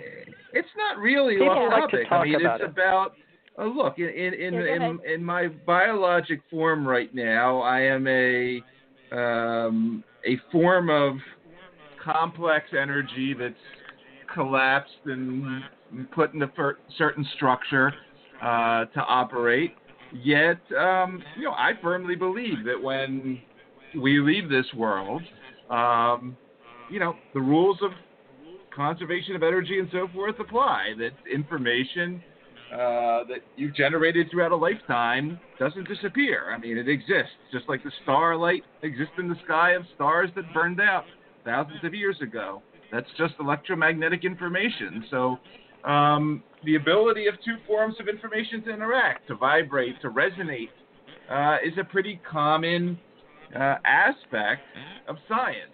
I had my mother passed away a few years ago, and I had many sort of after death contact type events in the ensuing years where in the middle of the night TV would miraculously turn on to a show that she used to love to watch, but the remote it wasn't I was rolling on the remote control, that was across the room. You would smell a fragrance that she used to wear wafting around the home, even though we didn't have it in the home. A lot of strange things like that would happen, and it makes, once again, I want to try to connect everything back to the biological at some point, because I believe there are important lessons here in terms of deeper understanding of how all this stuff works, not just in regenerative medicine, but to a deeper understanding of the mind and consciousness and so forth. But the general ability to tap into information, whether that is my mind tapping into that information, or whether that's the ability of some other organism that doesn't have a brain tapping into electromagnetic information, it's all, let's just say, the same basket of stuff. And if I have a dream that I'm a jellyfish floating around in an ocean on Jupiter, I think maybe there's more to that than just creating that idea. I clearly think that there is the information of all of those events in the universe. And yeah, I don't believe that dreams are just us making these things up. So sorry to get a little off topic there, but I did want to. No, that's great. I did want to mention that. Says, yeah, go ahead. No, I did want to mention that these are not, in my world, these are not weird things. These are not weird phenomena. I think the whole area of after-death communication, what happens to us, what happens to the mind, what happens to the soul, these themes can, with the help of the cutting edge of biology, quantum biology, some of these new fields of cognitive studies, they all fit together. And they begin to make much more sense than they ever have. And I'll leave it at that. All right. Well, again, you asked me my opinion. I want to tell you that go ahead. Your turn. Sure. In the paranormal world that you and I exist in, and you much more with the woo-woo and the secret space program than I am, because you're more of a believer. But in my world, we have to accept what's taught in The Secret because of the people, some of my greatest teachers were involved in that program, the girl that did that, but including Dirk Vanderplug that was in Canada, But the thing is to ask the genie that's out of the bottle out there that we call whatever, but the genie of the bottle, you were supposed to have 3 wishes. Actually, it was more than that, but we went with 3. But they say that you have to ask and then believe and then receive. It's like ABCs, but it's ABR. But in my world of entrepreneurship, we say you have to ask, believe, and achieve. So it's different. But when it comes to, like, my daughter watching television, there's one really good psychic, and I think they had her at a MUFON event once or a UFO event. She read, and she's on television, and my daughter watches her, and we record it. And she can tell you, and works with a detective, what happened, and her husband will go in and take it down, all the pictures and things like that, not to lead her on, like you said, lead the witness. And she still gets a lot correct about the land and the people that died and all that. So what we've done, and from Coffee, one of the guys, I forget, he's one of the old ones like James Van Prague, but I think it's James Coffee. But anyway, Coffee, and I think he's worked with alien hunters before, yeah. But they use a psychic, and what we say is it's either you doing it, and they're very famous for figuring it out. Are you doing it like static electricity? Are you doing it, or is something an outside force? And they usually do believe in entities and people that have died, at the energy, and a lot of it's abruptly thrown out of them, or some people don't know they've passed. So we're developing, I don't know if you'd say proper nomenclature or taxonomy, or just a general consensus in entertainment, at least the movies and television shows and documentaries, because these are called reality shows now, to accept that is real. And a lot of people will argue with that, just like ghosts and the paranormal and haunted houses and haunted mansions. But, normally a reader would tell you, well, if you're thinking about that, the thought was so strong that you brought some form of entity of that energy back to you, right? If you don't think you personally caused it, some energy around you, because it can be either or. Now, I don't know why that is, but they'll always look at the person first, at least in my business of investigation and paranormal investigations. You look at what, you rule out everything, and whatever the simplest form is, usually the simplest thought that, now I don't know, maybe it may be, Ira, you tell me how you do it. You understand in science you have to prove it to your peers, or you have to do it and explain that to the people. You have to experiment so many times, and other people have to be able to do it, right? Ira, what is that called? It's all about the peer review process and the ability of a group of your peers, and hopefully they're not competitors or have other conflicts, but a group of your peers to reproducibly replicate what you've done in your experience, in your lab experience. So is that supposed to make it scientific? Well, according to forensics? You're getting into a tricky area now, because there are gold standards, of which peer review in science is, of course, one of them. However, the flip side of it is that, there was a study done a couple of years ago that in my industry alone, every year there's something like $30 billion of irreproducible peer-reviewed literature. And that doesn't take into account the non-reproducible clinical work. I'm just talking about the preclinical animal stuff in drug development. $30 billion worth. So peer review is the standard, the gold standard, but it talks to a lot of people. It has a lot of drawbacks. So I don't think there's a perfect system yet, but it is, let's say, one of the hoops you have to go through. Well, you don't do trying to get government funding like a lot of the nonprofits are, the educational schools, right? So we did a lot of that in my previous company, and we had a whole team dedicated to it, and they were good at that.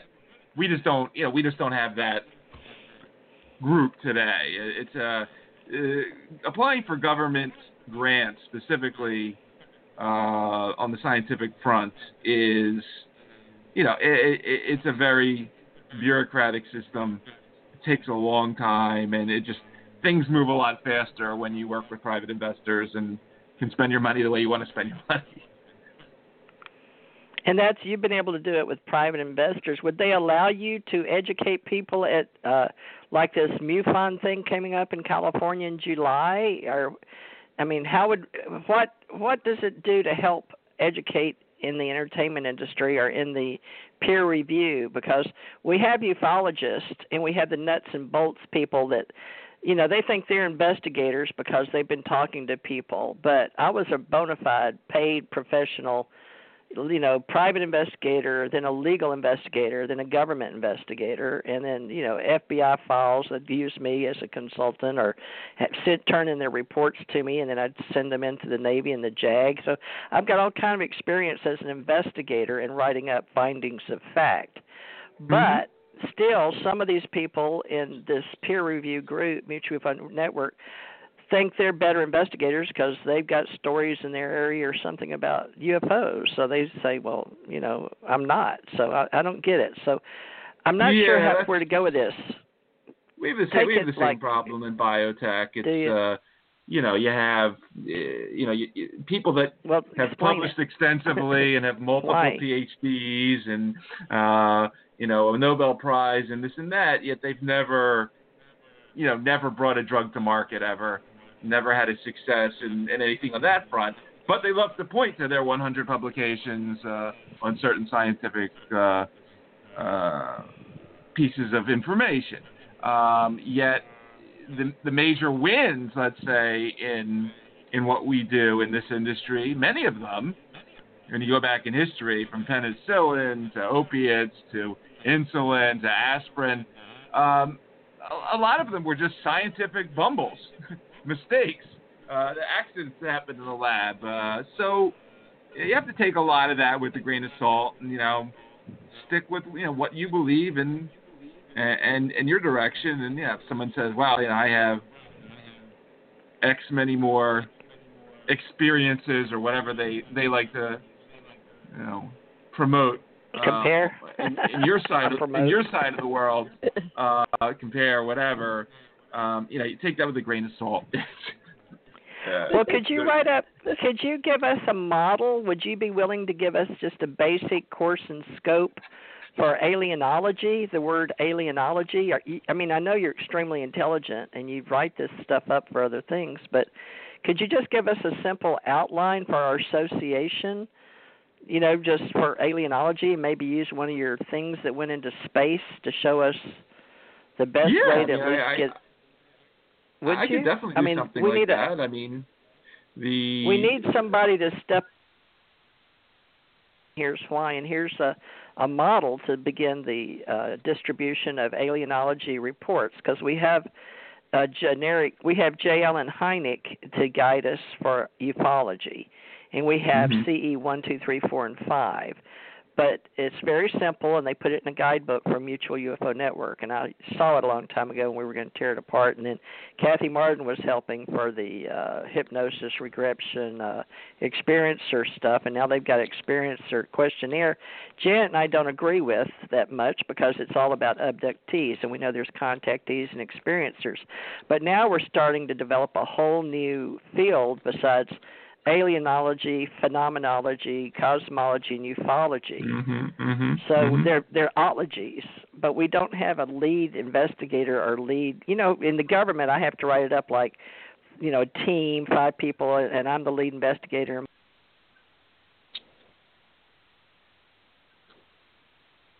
TJ, to set this up for your new company, just a form, and we'll give you credit and all that.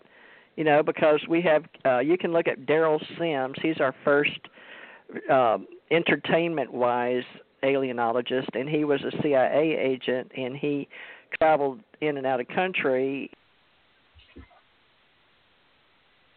he would travel with some of the greats, Stanton Friedman, Nick Pope. Mm-hmm. Those are in our field, former ufologists. But they never. TJ, what do you keep breaking up and you're going out. What are you asking? You keep am I breaking up? Okay, sure I'm sorry. On. Well, anyway, you said well, yes, so I'll that's give it back to you. Janet, talk to him about alienology, and I'll mute. Well, I had a quick question. I don't know if it's me or you, but I kept going in and out, and I could only hear every third or fourth word. So earlier on, we mentioned silver mind control. Was that you, Ira, or was that? Yeah, I hear you. Okay, because I didn't know what was going on. What do you think about things like silver mind control? That was Jan. He was talking about it, right? Yeah. And he said he was able to. He scored better on his test, right? He was talking about sort of accessing information he didn't know, and somehow he knew it. Right. Via some unknown mechanism. Mm-hmm. So we're talking about that the mind is more than the brain. Mm-hmm. So I had a friend, Neil Freer, and he was dying. His heart was failing, and he was dying. And he said, one of the last things he said is, well, I'm going to freeze my head. Right? Okay. For hopes that they'll revive him sometime. He'll have cryonics. Mm-hmm. Cryonics. What do you think of all that? We have the silver mind control. These people are able to access a part of their brain, pull in information that's not by the normal sense of studying, knowing answers. We have that phenomenon.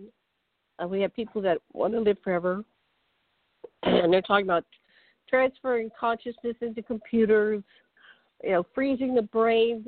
So what's going on with all that stuff? What are your thoughts or ideas? I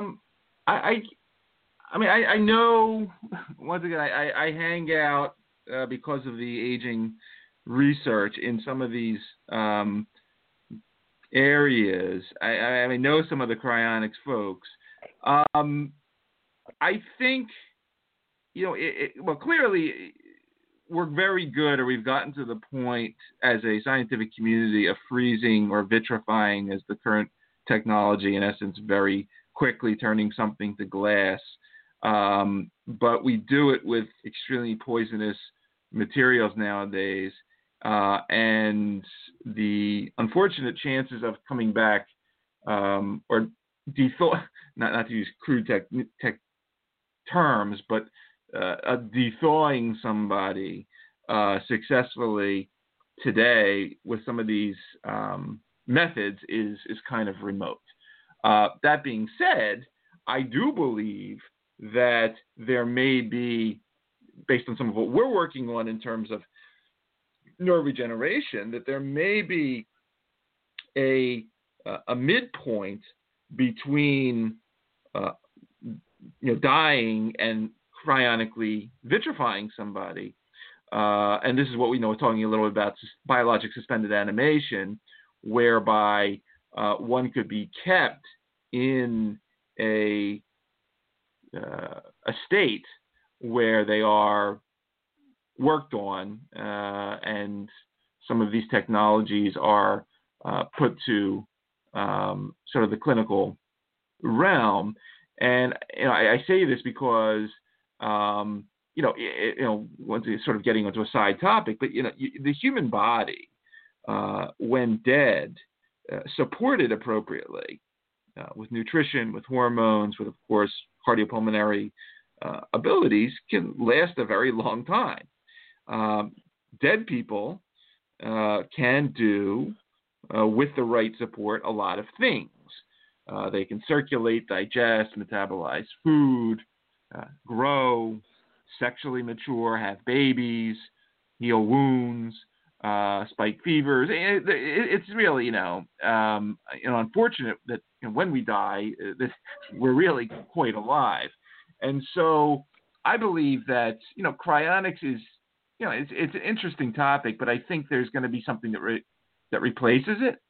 that's a little more what we'll call translatable and makes a little more sense than, just turning you into a piece of glass, which like you want to come back from.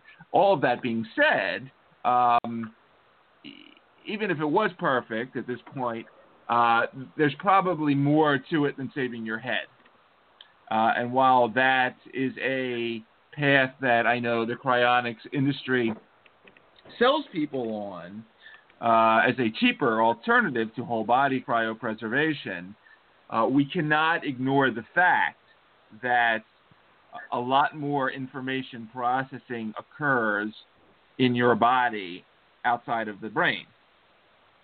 It is very well demonstrated nowadays that your heart, your bones, your pancreas, it's even been demonstrated in schools of sperm that seek an egg. There is electrochemical communication going on between all of these cells, and these are not neural tissues. We have to also remember, none of us had brains for several weeks when we were growing and forming in our mothers. The brain came later. And in many species, you have organisms out there that don't have brains at all, jellyfish and a hydra and so forth, that communicate quite well with other parts of their body. But then you have other interesting organisms like octopuses, as an example, that have really tiny brains, but their peripheral nervous system is distributed throughout their tentacles and acts like a brain 3 times the size of the human brain. So there's a lot more information processing occurring in the body than we currently are given credit for. And going back to what TJ was saying about, genetic information in the level of the genes and so forth, there's quite a bit going on that I think in the ideal scenario, you probably want to preserve your entire body and not just your head. Well, can we say that we can do the phenomenology? Does epistemology fall under phenomenology? Because I like to say alienology, cosmology, phenomenology, ufology, but I got started in ethnology, ontology, epistemology, right. But there was another one. So the theory of knowledge. Yeah, epistemology. And also taxonomy, but how do we bring all this together? Because, anthropology, her husband has a PhD in anthropology, and when I was working in Kentucky, I had to put my folk life at the University of Kentucky when I was working with children in newspapers and people as a volunteer under folk life goes under anthropology. But what I'm trying to do is I need help organizing just words and people and getting them into this alienology separate from ufology. In other words, nuts and bolts versus Janet and I are experiencers. We fall under the belief of aliens, or what you maybe call not the brain and the brain that drives the not of Earth origin crafts, possibly. And we are into the biological part, that it has thoughts, because I've experienced it.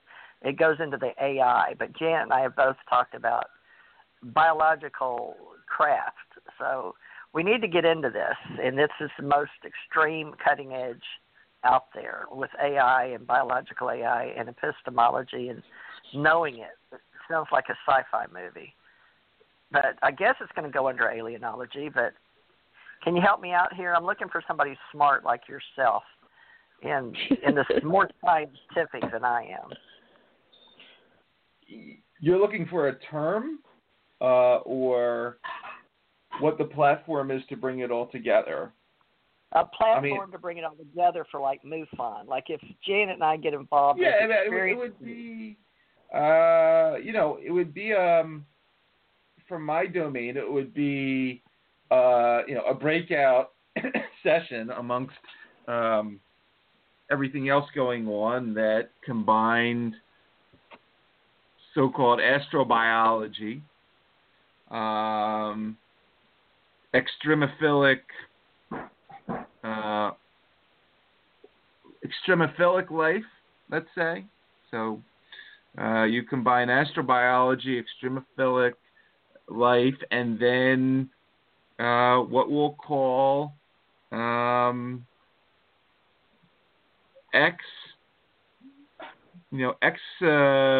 biologic information processing.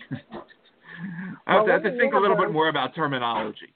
Would you do that for me? Yeah. Seriously, I'm very serious. Serious as a heart attack, as they say in folk life or in colloquialisms. But Janet and I even have trouble with words and colloquialisms and phrases, and we need to know how to, because we're on the cutting edge, and there's no people really willing to put their neck out because they have PhDs or they have to pay for school or jobs. And she and I are retired, but we have volunteer groups. We have associations that have these groups, Alien Contact Org, UFO Association, and then the health and wellness that you're under, like it's a psychic event. We have psychics. We have the New Horizon Psychic and Health and Wellness, or they call it Healing Arts. But we're trying to find out, because there's more and more people in our social media groups looking for the niche genres, and then the niche genres can lead to the study of. And we need somebody like you to help us define our terms. Well, TJ, I just want to remind you that we're running out of time. We're down to 4 minutes. Yeah. So let's begin to wrap this up. We can always do more. Well, okay, outline of epistemology, but could you help us? You heard what I said, and if you forget, just put this on and zap over to the end part. Social epistemology, maybe. I don't know, but we need truth, knowledge, and belief. But have you worked with ontology versus epistemology in the past at all, or is that something you do regularly in biology? Those terms pop up in sort of the this evolving domain of systems biology or mathematical biology, as it's called, and as we begin to integrate these different fields, we don't use it as much as some of those folks do, but they have their place in what we're all about. All right, so phenomenology, I don't even know if Janet knows that's what she talks about, but epistemology and phenomenology, that's, Janet, sort of what you're talking about with the ghost, I guess, or what, right. So we got to term that, Janet. We're into morality of epistemology and the introduction of it, but we're going into alienology and the knowledge of that impacts the interaction of what we do. And I don't know how to talk about that knowledge or belief or truth and justice. And, Tommy Hawksblood's really big on this is truth. And, he thinks everybody the way they believe, and it's part of our philosophical, but our visual thinking. And somebody like, you don't have to come from Stanford University to be a visual thinker, but one it helps man's people truth is pictures. Another man's science fiction. Yeah. Yeah. Well, all right. Well, we have 2 more minutes. How about let's just wrap this up, because I have to go. I have another appointment, or else I can leave. I've got to take care of something. But I've had a great time, and I want to thank you, Ira, for coming on board. It was my pleasure. A great show as usual, and love to have you back sometime. Any final words, Ira? I always enjoy talking about these topics with you and your audience. I have a lot more to talk about. We didn't get a chance to go into mosquitoes yet, but we can do that on the next show. But have a lot more to think and talk about these issues, and think there's a lot more we can definitely do and get people interested in. You want to come back tomorrow? Well, I'll talk to. Okay. Yeah, I'm going to do tomorrow, but I can tell you some dates for the future. But TJ has. We'll do it offline. Mm-hmm. Okay. I'm booking Friday and Saturday, so Friday is by invitation only. But tomorrow we're starting what's called the Allied Command with an astronaut, Senior Ken Johnston Senior, at the same time, and you could come on and help us get all of what we just stopped and go forward. And you can bring your mosquito too, if you want. Because we don't care. We talk about everything. But he's open. Bring your mosquitoes. Yeah, you can bring your mosquito and your kidney if you'd like. And epistemology, you can even refer to epistemology and ontology with all that, right? Okay, I'll drop those words too. Yeah. Okay. Well, if you could, we'll have you on tape, and of course everybody can come back and listen and see how uneducated we were or how grateful they are that we're doing this orthodox epistemology or something. I don't know. It's but do you feel like you could come back and help us with our truth and our belief? Absolutely. And I have to run to you. Really? I'll talk to you later. Thank you, Janet. All right. Thanks, you, Janet. Bye-bye. Bye, Janet. Bye. All right. Well, thanks. Yeah, Janet had to drop. So that would be awesome because it's not easy doing what we're doing. And Ira, you just seem like the perfect human that has bioquark, you know, and it just sounds a little quirky. But you do mean quarks out of the subatomic right? realm, exactly. Yes, things that change into different things based on how they're perceived. Well, do you want to be known in the future by all the people that listen to me and all the social media groups? I have thousands. But we're all looking for the same thing. We're looking for a way to communicate.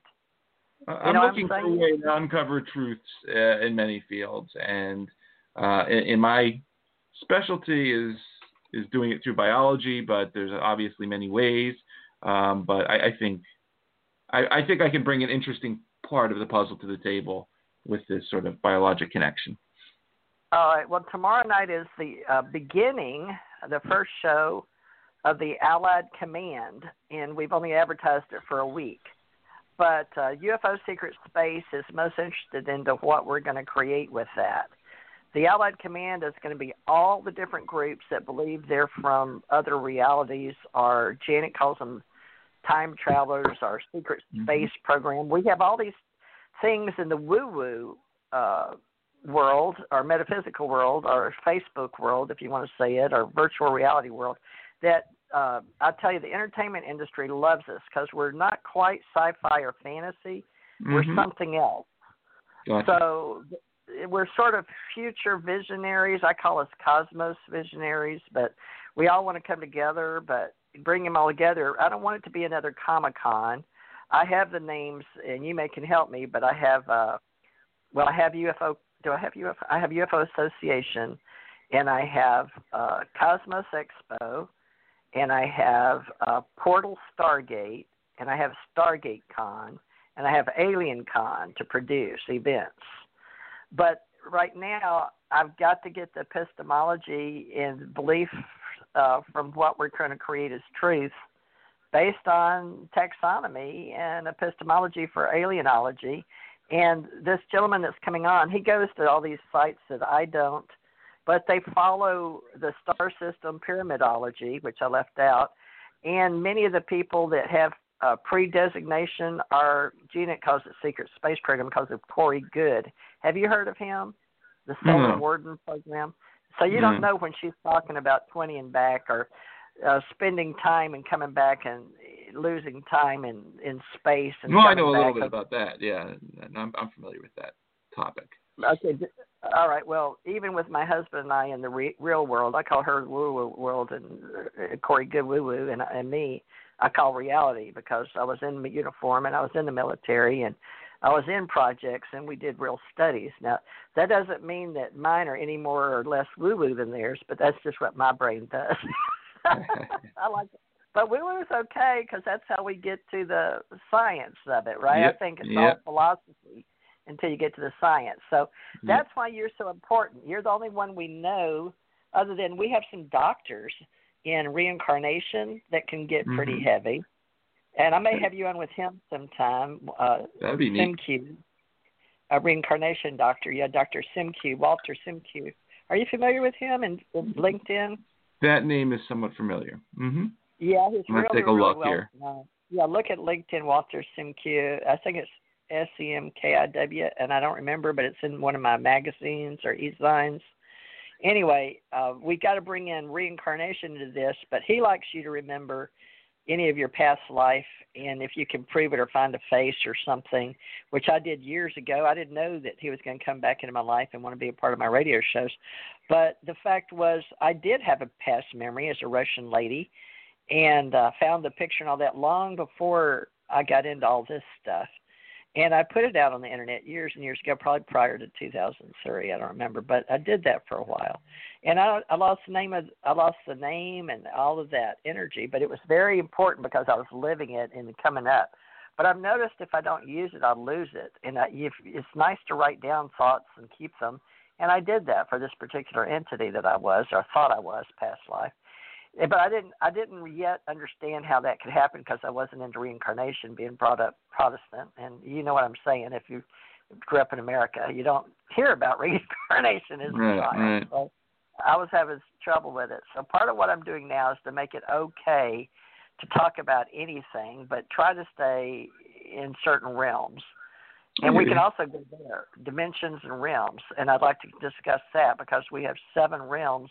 And the Xenoverse, there's universe, multiverse, metaverse, Xenoverse, Omniverse, Alphaverse, and Omegaverse for right now. And I put it in some of my books. But I had it all in Wikipedia and stuff, and a lot of people took it down because they didn't like it. And I didn't even start most of it, but I started some of it, and we worked on it for years. And they started picking it up, and Stan Lee was following me. And on UFO Digest, and as long as Stanley was alive, it seemed to be cool. But at the end, it got all into like the Pegasus project I was working on, time travel. It got to be the Comic-Con people took it over, and Corey Good is known for comic books and stories and selling stories and working with computer graphics and design.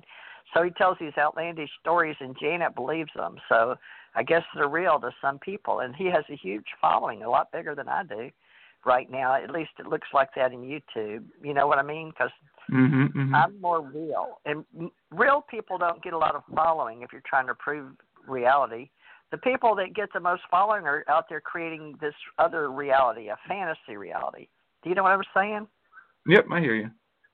So I don't know how to explain that. So if you can step in between both worlds, I would love to have you come educate us, and you'll love Ken Johnston. It'll only be me, you, and him tomorrow. All right, well, let me know the time and everything offline. And it's the same time. It's the same phone number you have tonight. It's a repeat performance, and I'll just cut and paste this tomorrow and do it again. And now, let me make sure you want to lead off with. When you talk, it's hard to follow sometimes because you're so intelligent. Do you know that? Thank you. I'll talk less intelligent. No. I don't know where the happy medium is. It's like sort of NASA. Some people love NASA stuff, but if you're not a NASA nerd, you're not into it. It's one of those things. But I don't know how to fix it for radio. But we'll work on it. So maybe. If you're willing to experiment, you sound like you're willing to, cross over into the Twilight Zone with us, or what do they call it? Beyond the Beyond. What do you want to call tomorrow? The Allied Command is going to be Friday's shows, but just remember the words we said tonight, and if you can get us a model, Ken wants help. Well, there's an interesting. Look, what I want to talk about, and I mean, it's a very interesting topic and something we just got involved in along with everything else we do, is basically what we call the ectocrinome. Let me tell you what that is. A short introduction. It's all the stuff that currently chews, spits, injects, throws up on us on a daily basis. And the most common one happens to be the mosquito, which, aside from biting us and giving us little bumps, also injects into us some really interesting things, and has been doing so for the last couple 100 million years, biting everything that exists on this planet, from dinosaurs to fish to amphibians, everything else. So there's an interesting little alien-type connection here, and, it's not a xenomorph, but it does inject stuff into us that is really neat, aside from the stuff that kills us. And so I want to sort of separate the two topics because there may be a whole other realm of possibility, let's say, for the human condition in looking beyond the bad stuff that mosquitoes are typically thought of carrying. Well, that sounds really interesting. I think that could become a form of higher level intelligence and alienology. And then when we work with Hollywood and they create all these creatures, I'm tired of them all being like they're going to kill you and monsters, but that's what they all are. So if you can help us do some pretty mosquitoes or some, I don't know, make something romantic, I don't know. We've got to figure this out because the Allied Command is about all these people. I don't know that you even follow any of it, but in the old days, I'll just tell you, I wasn't allowed to read the Ashtar Command. It was one of the first ones that was said to be put out by the intelligence agency to see if people would fall for it, and they did back in the day in the early, I don't know when the first one came out. I haven't done a historical review or vetted or, research on it. But that was one of the first ones, and channeling like Roberts and Seth, and there's people that pick up channeling, and it got to be where they didn't like it, but contactees and experiencers. There's this whole generation that came through reincarnation, channeling entities or energy or people from space, and then there's all these people that feel like they're abductees or contactees, and we're putting them all under a word experiencer, and that's not right because a lot of people that say they've experienced things, they're experiencers too. So it's sort of like we need taxonomy and help. So when you're going to be doing this chewing and spitting and stuff, we'll create in alienology. In other words, we can try to follow a biological lead. I'm not sure in taxonomy, but maybe you think there's a possibility? Sure. All right. Well, if you're willing to help, tomorrow night will be astronaut Ken R. Johnston Sr. He helps us in the military, and with our Sea Cadets and all of that with the children. And he goes around and people look up to him in his little space uniforms and stuff. But we're going to make some between educational entertainment and how to get to the next level of intelligence by entertaining the children with the new reality and the new words and epistemology. And since we're already in cyberspace and in internet, you understand there's people that are taking over cyberspace college anyway. So we call it the invisible college in metaphysics. Are you aware of that? Yep. I've heard that term. All right. Well, so tomorrow night, you will definitely be a player then. You're going to be a player on this stage. And then we'll work with Hollywood later once we get all the taxonomy down and epistemology, right? Phenomenology. All right. Well, thank you. I better get off of here. They're probably going to get upset with me because I went over. So love and light. And tomorrow, same time, same station, folks, and we'll make history. That's what we do here. We archive history, hopefully for the good reasons that we're going to use it in the future. Thank you, Ira. You're definitely a visionary, are you not? I think so. Thanks for having me, TJ.